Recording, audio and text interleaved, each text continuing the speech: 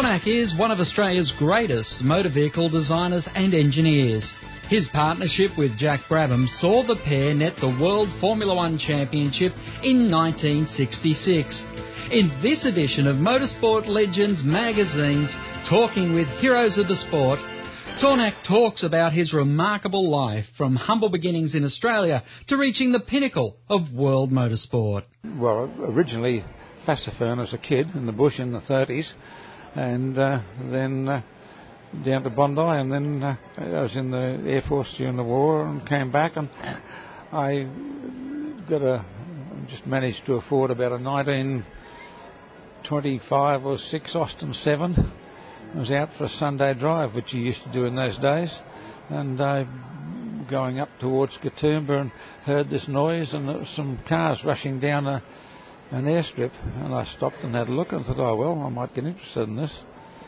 So after that I was working in the city for CSR Chemicals, so I used to go up to the Mitchell Library and read a few magazines at lunchtime, and then I met the Hooper brothers, and they built a 500cc car, and I thought, oh, that's interesting, I can afford that.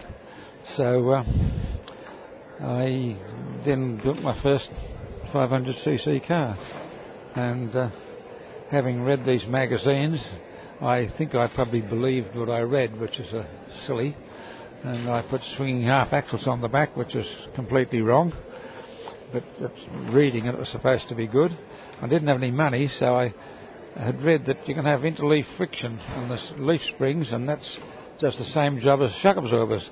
So I believed that, and I didn't have the money to buy shock absorbers anyway, so the first event was Hawkesbury Hill Climb. I took it up there, and we went up the day before to stay with a friend up there, and I put it off at the bottom of the hill and thought, well, I'll drive up here and see what it's all about. I got to the first rut in the road, and over she went. The wheels swung under and 14 stitches in the side of my face, so that was the start of it.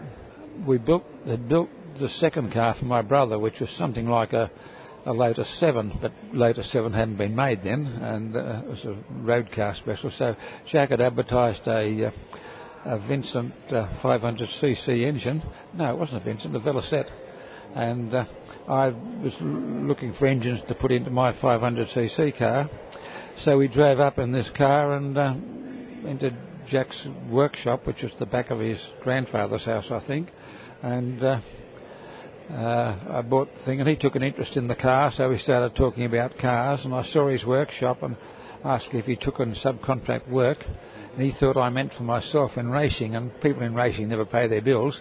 So I said, no, nothing to do with racing, I'm subcontracting for CSR Chemicals, and discussed what it was. So from then on I subcontracted work, and we got to know one another, and met at races and things. And then when he went to England in, I think, 55, he wanted to develop Cooper cars a little bit, so he'd write me an air letter and ask for suggestions. This was probably about a couple of years after he'd been in England when he went to Coopers, and I'd come back, like one of the letters which I've still got, that he wanted to get rid of the transverse leaf spring on top of the rear end, which acted as a wishbone, and put wishbones on it. So I sent back a sketch with the suggested dimensions, and so they did that. And then I think in 59 they got the idea of this low-line Cooper, which was strictly Jack and John Cooper, but not the old man. The old man didn't want to change anything. And Jack again wrote to me and asked for a design for a pattern so they could drop the engine 3 inches or 75 millimetres, because it was way above the height it needed to be, and he wanted to put some drop gears in. So I drew the bell housing and had the pattern made in Australia, and he put it under his arm and took it back to England when he came out for the Tasman series. And in the meantime he'd been to the gearbox people in France and told them what he wanted, and they didn't want to do it and they just did mass production. And he said, well, look, let me have a look at it. So he beefed the pattern up with some plasticine and whatever, and got the gearboxes cast so they were upside down, so that you could then put the the power into the right thing, and that dropped the engine, and so that was the low-line Cooper start. Tornak had already established himself as a designer and engineer of successful racing cars in Australia, but his biggest challenge awaited him when Sir Jack Brabham asked him to come to Europe.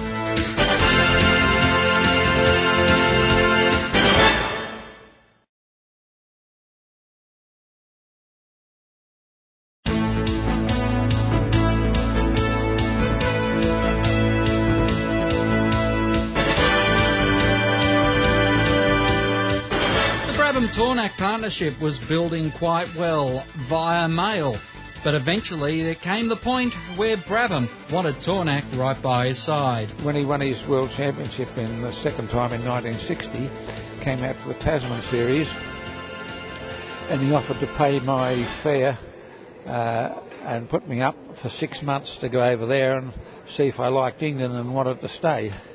Well, I was married and had a 4-year-old daughter, and I wasn't going to leave them behind, which Jack did when he went. And so I changed the deal, and Jack wanted me to go to America on the way to race engineer his Cooper sports car there. So my wife and daughter and family goods and chattels went on the boat, and I flew to America and met up over there and looked after the Cooper and got on to England, and that's how we got over in England. And then the arrangement in England, I worked for Jack Brabham Motors initially, doing design work for various sort of development of road cars. I think we put twin Weber carburetors on a Sunbeam Rapier, and then I think it was the Herald that had this swinging half axle rear end and whatnot, and he put the Climax 1100 engine into that, and so I had to put the engine in and then sort the suspension out in the light of my previous knowledge of swinging half axles and get that working, and that became a car they made quite a number of. And in the meantime I was designing the first Formula Junior car of a night in a flat we'd rented over there. And when the car was designed, and then I suppose at some stage during this, a company was formed called MRD for Motor Racing Developments, and Jack had invested £2,000 in it to build the first car. And so instead of being a 50-50 relationship, which was the original idea, it became 60-40 in his favour. I should have been smart enough to say, look, I'll owe you half of the 2,000 and I'll pay you back. But I wasn't that smart business-wise, so that's the way it worked. And so I built the Formula Junior car. And then Jack then had a pilot's licence, and I'd been a pilot during the war. And so he was going to fly up to the Isle of Man to watch the race there. So he took the SO competitions manager, Jeff Murdoch, and Gavin Ewell from Tasmania, and myself. So Gavin and I sat in the back seat, and on the way up I told him about this Formula Junior I'd just done, and more or less sold it to him on the way up there. He wanted to buy it, so he believed me, and so I think then he raced it, and he did a couple of little track events, and then the big race at Goodwood was coming up. So he went down there and he qualified on pole, and then that was on qualifying was, I think, one day, and there's a day off, and then the race was on the Sunday, and so Lotus took their cars away, changed the engine. They got Cosworth to put new engines in and beef them all up. They came back, and so Gavin ended up coming third. Well, up till that stage, the car was mine. Jack didn't want anyone to know, or Coopers to know, that he was involved in it, because he was going to drive for them the next year. And of course, once it won, he made it public that he was involved in the car, and so then I think that we were in a little workshop which I think Coopers had previously been using for their race team, and so we were in there. And then we were going to expand, so Jack knew Repco, and they had just put in a sort of a warehouse in Surbiton, and we, I think in exchange for calling their cars Repco Brabhams, or Repco, because we changed the name to Brabham, calling them Repco Brabhams, they let us use their workshop, so we moved into that. And at that stage, I think I employed my first two people. One was Peter Wilkins, who had done weekend work for me in Sydney, and he was a mechanic and builder. And the other one was going to be a junior draftsman. After the first year of MRD, he was in France, and the journalist over there said that MRD, he was going to buy cars from us and be an agent, and he said MRD in France was murd, or covered all over in crap, and it wasn't a good name. So Jack rang me up and asked if I had agreed to changing the name, and he suggested Brabham, and I didn't think quick enough, so I agreed. So that put me in the back. And then after the first year of racing, where I'd been jointly in the racing team, he decided he'd like to run his own race cars, because he already had his own Brabham Racing organisation for doing the Tasman series. So we agreed to that, and so from 62, when we started with his first Formula 1 car, to 65, he paid £3,000 for the car-less engine each year. But there was no development, because I had no interest in developing it. If we developed it, the joint company never got paid for it, so I didn't bother doing that. And I didn't go to the tracks to find out what was wanted. So at the end of 65, I said I didn't want to be involved in F1 anymore. And I think he looked around and looked for alternatives, and he came back and said, look, let's change it. We'll change the relationship of the percentage of shares in the company, and increase the wages you draw each week and whatnot, and become a joint ownership again of the racing company. So this was then the Repco beginning. But Jack found the F85 Oldsmobile block in America and supplied to Repco, and he was more involved in the working with Repco, whom he knew, than I was. So that went on, and then in 1969 he was getting on to retiring, and so I acquired his shares in the company, and then he drove for me virtually in 1970. But as it happened in 1970, Ken Tyrrell didn't know that I owned the company, so he approached Jack to buy a car for Jackie Stewart to drive, and Jack refused. Whereas up till then we'd been selling Formula 1 cars to Rob Walker and whoever wanted them. So that really would have changed the way racing worked, because if Stewart and Tyrrell had my car and I owned the company and we joined forces, it would have changed the scene. So anyway, that went on until 1970, and Jack, the top mechanic, his chief mechanic, Ron Dennis, and he's really the best mechanic, and Neil Trundle, decided, or must have been very late in the year near Christmas, that they were convinced then Jack was finishing, and so they decided to leave and start their own business.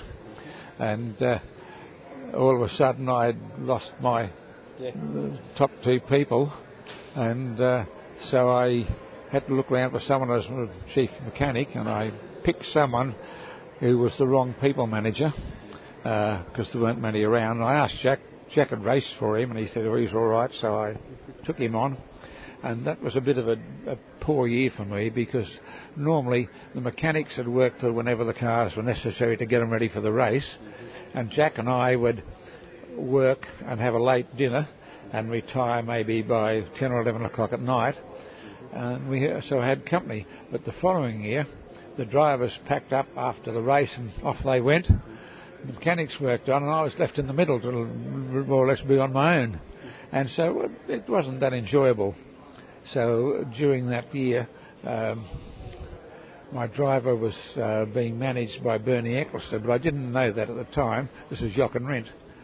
So he introduced me to Bernie at Monaco that year, and Bernie offered to buy into the business on a 50-50 basis, and I said, sorry, no, I've had a partner who was a personal friend all these years, and I don't think I want to go into partnership anymore. So, but I might sell you the business. So he said, okay. So I evaluated the business, and I was going to sell it to him for the assets value, and so that was agreed. And so after the end of that season in 71, that was another year after Jack had retired, the bad year really, so I sold it out to Bernie. We look at the Rolt years next as Tornac ventures out and creates one of the most successful manufacturers of open-wheel racing cars the world has ever known.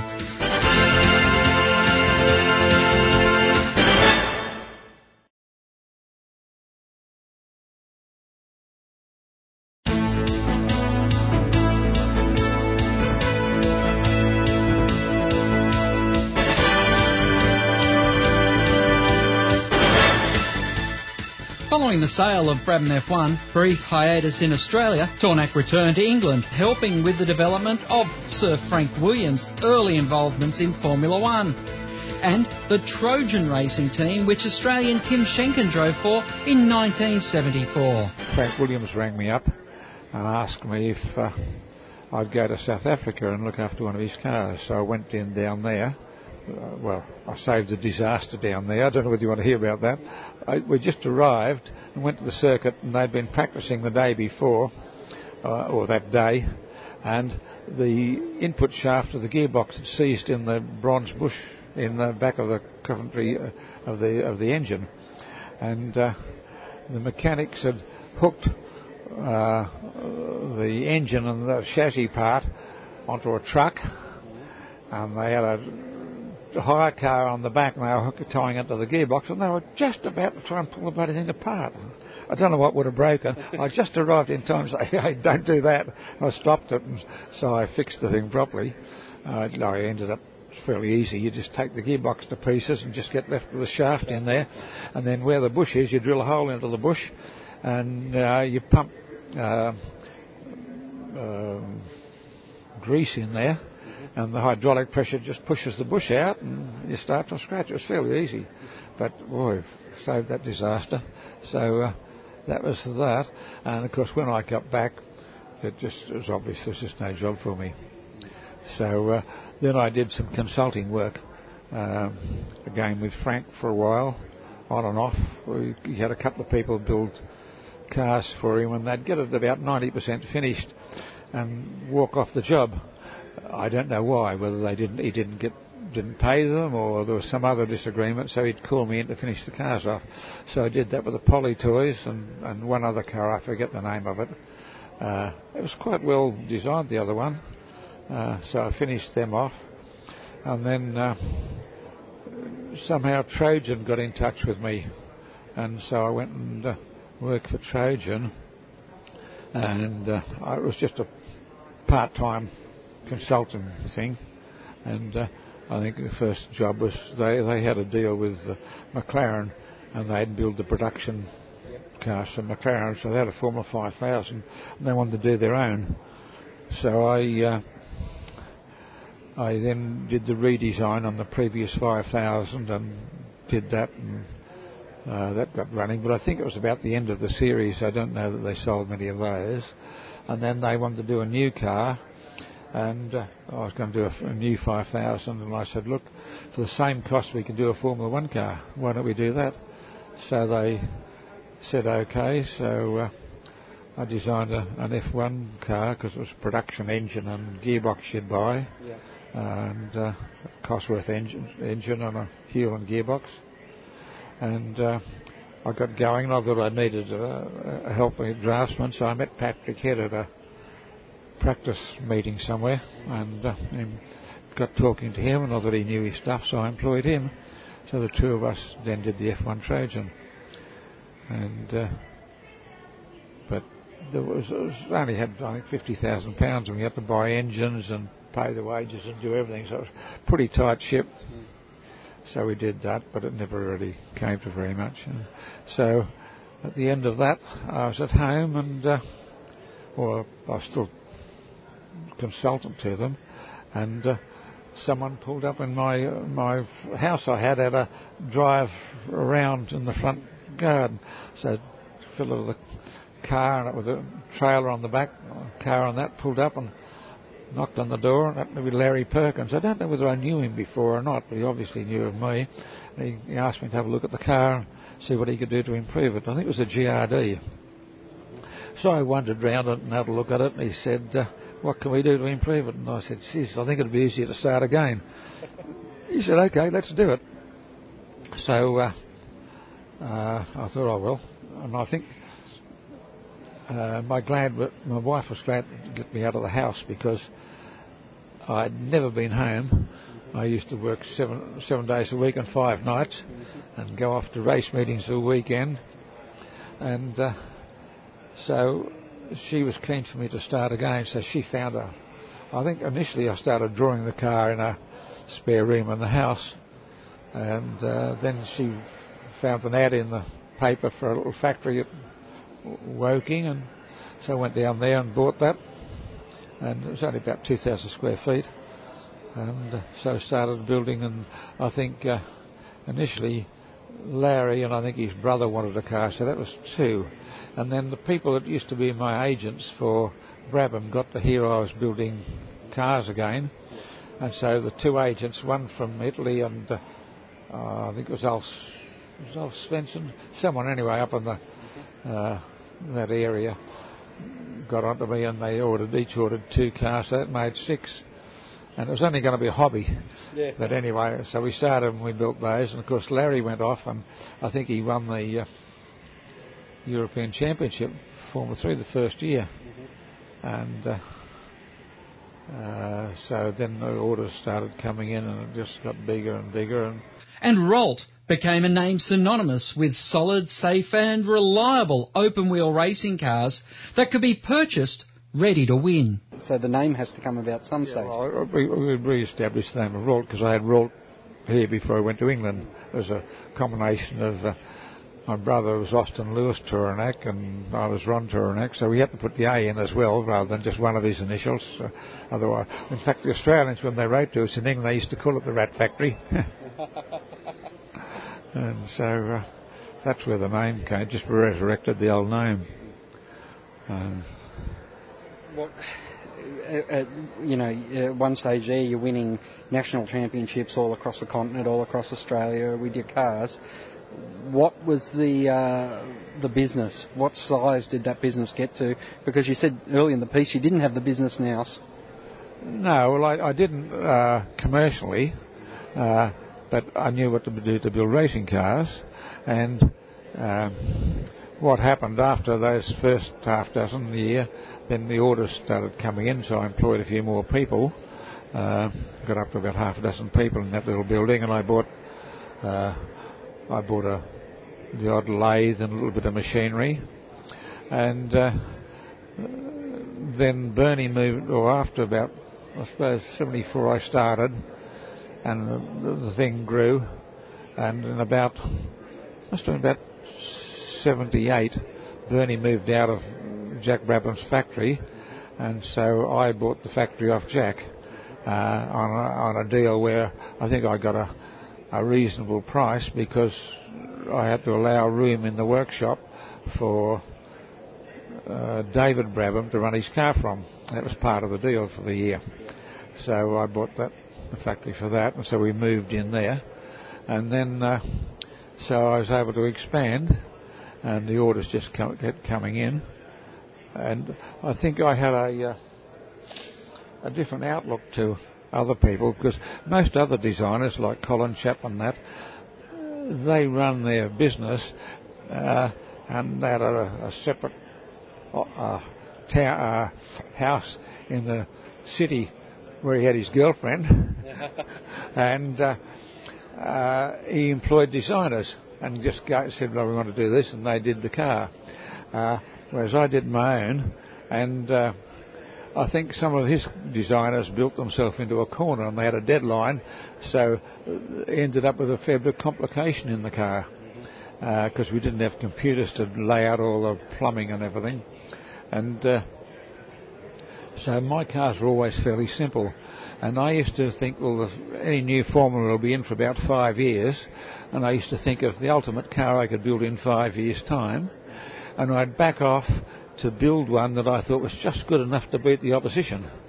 And then every year I just did a bit of development on that car towards the 5-year period, and so the previous car, people could buy updates, but the people with money and sponsorship would win in it, and they'd buy another one, and they'd get a good price for the old one. And so that really made my things a lot better buying than these other cars that only lasted a year and then they're out of fashion. I mean, in America in particular, for a Formula Atlantic, those cars lasted 10 or 15 years, and they could still win a race. So it was only if something special, different come in, like ground effects, and then you had to start again. And what would happen with my cars, I'd lay out all the basic design and get frame subcontracted and get it all going. So it was left just to do the plumbing and the wiring. And I'd go away for 2 weeks skiing holiday every Christmas, because I only missed about 4 days of work, the rest was a holiday. And in that 4 days, the people were left, the mechanics, to plumb and wire the prototype, and I'd come back and have a look at it and have a stopwatch in my pocket and get someone to do an engine change and time it, and then ask them if they had any ideas to improve it, and a look at the plumbing, and there was brackets everywhere to hold everything, and I'd suggest or get someone to suggest that no, you could make one bracket do all these things and simplify the whole thing. So then we'd start and do the next car with it all simplified. Now, I think the people that worked for me thought, because I had everyone's ideas and I picked the best and then you had to get on with it, they thought I was being a dictator. Yeah. And they said you had to do it my way. But I was just picking the best of what was there. And if someone asked me how and why they were doing it, I would tell them. But I'd tell them once. I wasn't go over and over the thing, and I never ever sort of... And because the other big difference between me and the other big names is that people like Lotus in particular, they paid journalists on the side to look after them. So if a car won a race and it was a Lotus, the Lotus won the race with so-and-so driving it. Mm-hmm. If a Brabham or then a Ralt won the race, the driver won the race, and somewhere down the article you'll find he was driving a Ralt if you're lucky. So it was a completely different cut of fish, because I never paid anyone in the pocket. I didn't know how to. I wasn't in that sort of... I never knew about those things, I don't think. I didn't want to know. You've built some amazing race cars, some extremely successful race cars. Is there a top 5, perhaps, that you've got? I wouldn't remember. How many cars have you built? I think it's about 1,650. And out of that, how many different designs? There was about 500 Brabhams and the rest were Ralts. But I don't know how many different designs, because originally with Ralt we just called them RT1s, and they happened to be Formula Junior, Formula 2, Formula 3, Formula Atlantic, Formula Super V, and then only when... and we just changed the amount of petrol tank space and maybe the tyres or the brakes to suit the different formula. And then a bit later on, if you could see what was happening in the reg, so we made a different car for each formula. So I think we called them... there was an RT4, I think it was the Atlantic, and various other names. But how many? Just read Mike Lawrence's book, it's all listed in there. How many cars? That's where I added up how many I built. Because I just... there were a lot of magazine articles, but I just had big cartons, and I'd just toss any articles in this carton, a box. And when I'd sold out Ralt to March Engineering in 88 or 9, we were moving from a big house into an apartment. I thought, what the hell do I do with all this stuff? I haven't got room for it anywhere. And this chap had been going, Mike Lawrence had been talking to a friend who knew me, to write a book, and I wasn't interested. And then when we got to move house, I thought, oh well, I'll get back onto this chap that knows the fellow that wants to write the book. He made contact, and Mike Lawrence got in touch with me, and we just gave him the whole carton so he had that. And he also was fairly well placed to write the book because he'd already written the book on March and the book on Reynard. Yeah, he'd written those two books, and he was taught literature, I think, at the University of Southampton, and that was near Goodwood, so he attended a lot of the practice sessions at Goodwood, and so he knew everything that was going on in racing. He knew more than I did. So I thought, okay, so he wrote the book, and people that read it reckon it's a good story, because I said, look, if you're going to write a book, I don't want to go race by race, and he did this and that. I said, write a story, and I said, if you want to, you can put a glossary in the back and list the number of cars, and he did that. So now I keep a book handy because people ring me up and want to know what car was this, and so I just look up the page, oh, so-and-so. You can't remember them. I can't remember that many. Next up, we continue our chat with Ron Tornak, finding out his thoughts on Formula One today and the people he came across in his time at the pinnacle of world motorsport.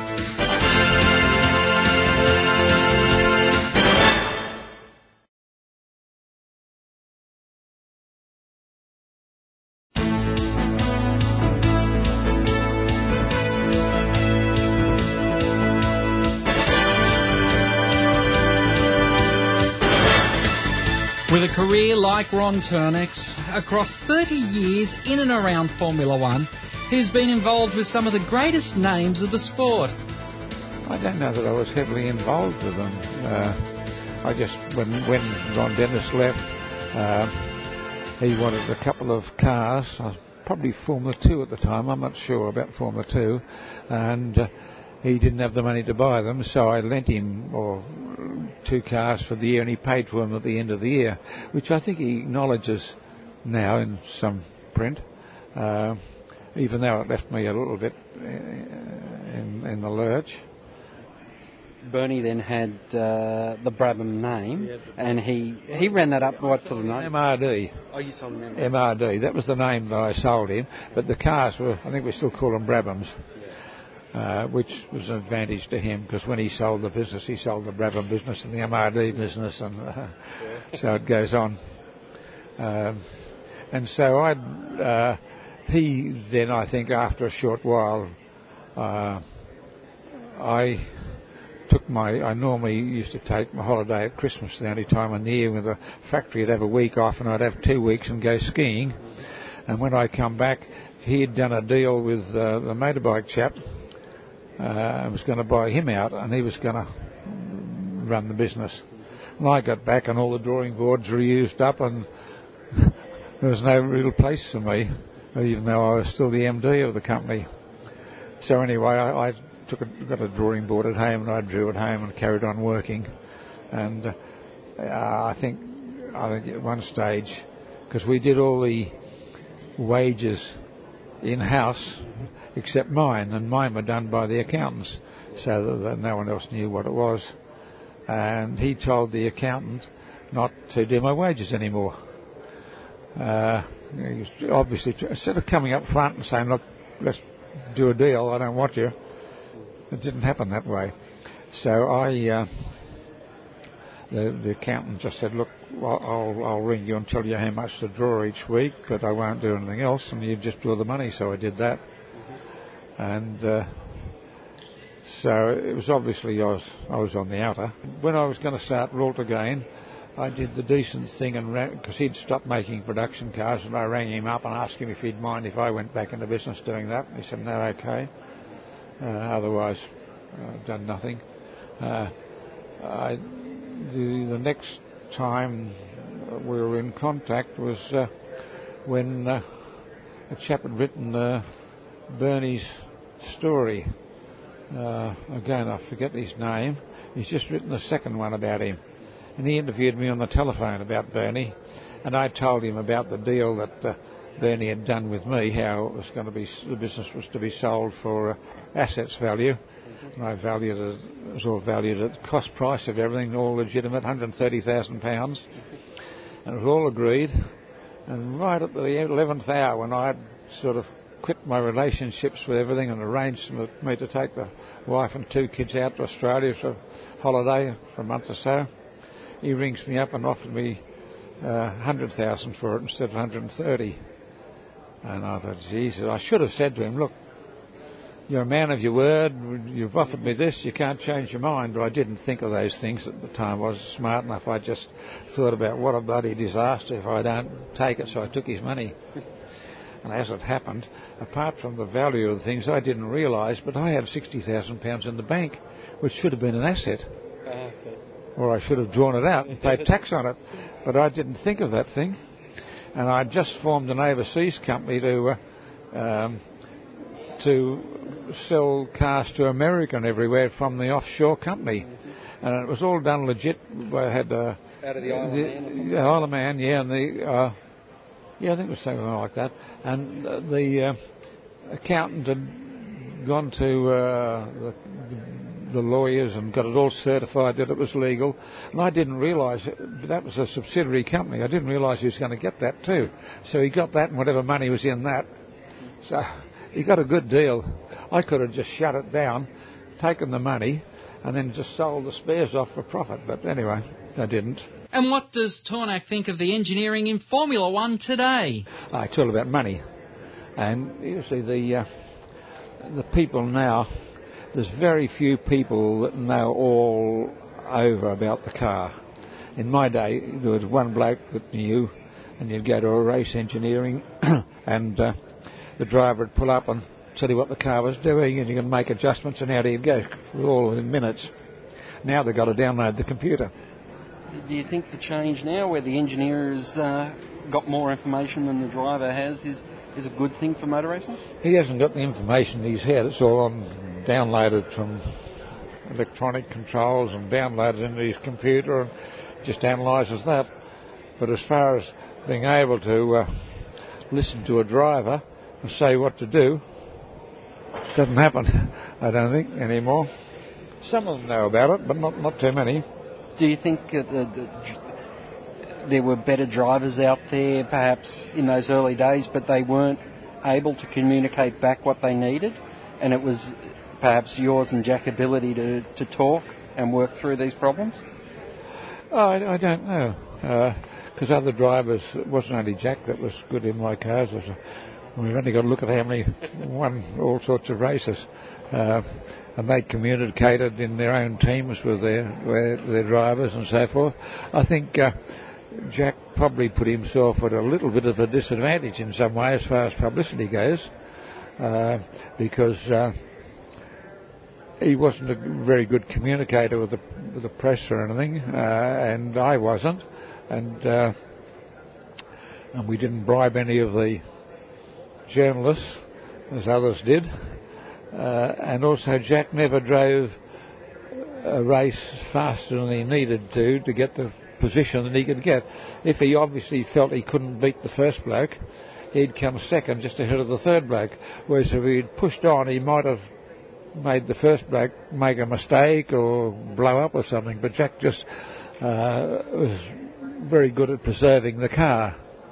And when Rindt drove for us, Rindt's got this reputation of being a really top driver, and he was.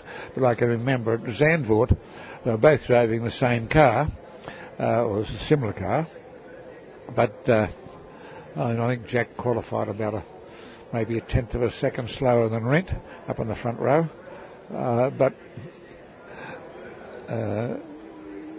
after each race, you'd have to take the head off Rindt's engine and redo all the valve gear, because he'd kept the thing up at 10,000 RPM with all and gear changes, where Jack would just take it and go through the gears, and if there was a corner coming up and he knew that if he changed gear up he was going to have to change down again, he just backed off and arrived at the corner and just saved the engine, his engine, and maybe did 5 races against Rindt's one. And yet he was nearly as quick, but again he didn't push those things, and he's just saved the car. It was just a completely different way of doing it, because being a good engineer himself, he knew what he had to do to save it. I guess that's the ultimate difference between someone who's very fast and someone who tries to get the most out of their equipment. I always remember Alan Grice saying, well, I'll win if the car's strong enough. Yeah. Well, of course, with these V8s, it's all about tyres. And you've got to be able to manage your tyres because there's a limited amount of tyres, and choose the right ones and which ones you change, whether you do just this one side or the back or the front, and the drivers have really got to learn how to drive to save their tyres, and the people running the team have also got to know what to do. Ron Tornak is a truly remarkable engineer and designer. On Australia Day in 2002, he was awarded the Officer of the Order of Australia for his services to motor racing, car design and engineering. He still maintains his links to engineering as a judge of the Formula SAE competition in Melbourne, where he lives today. I'm Craig Revell. Thanks for joining us on this edition of Motorsport Legends Magazine's Talking with Heroes of the Sport.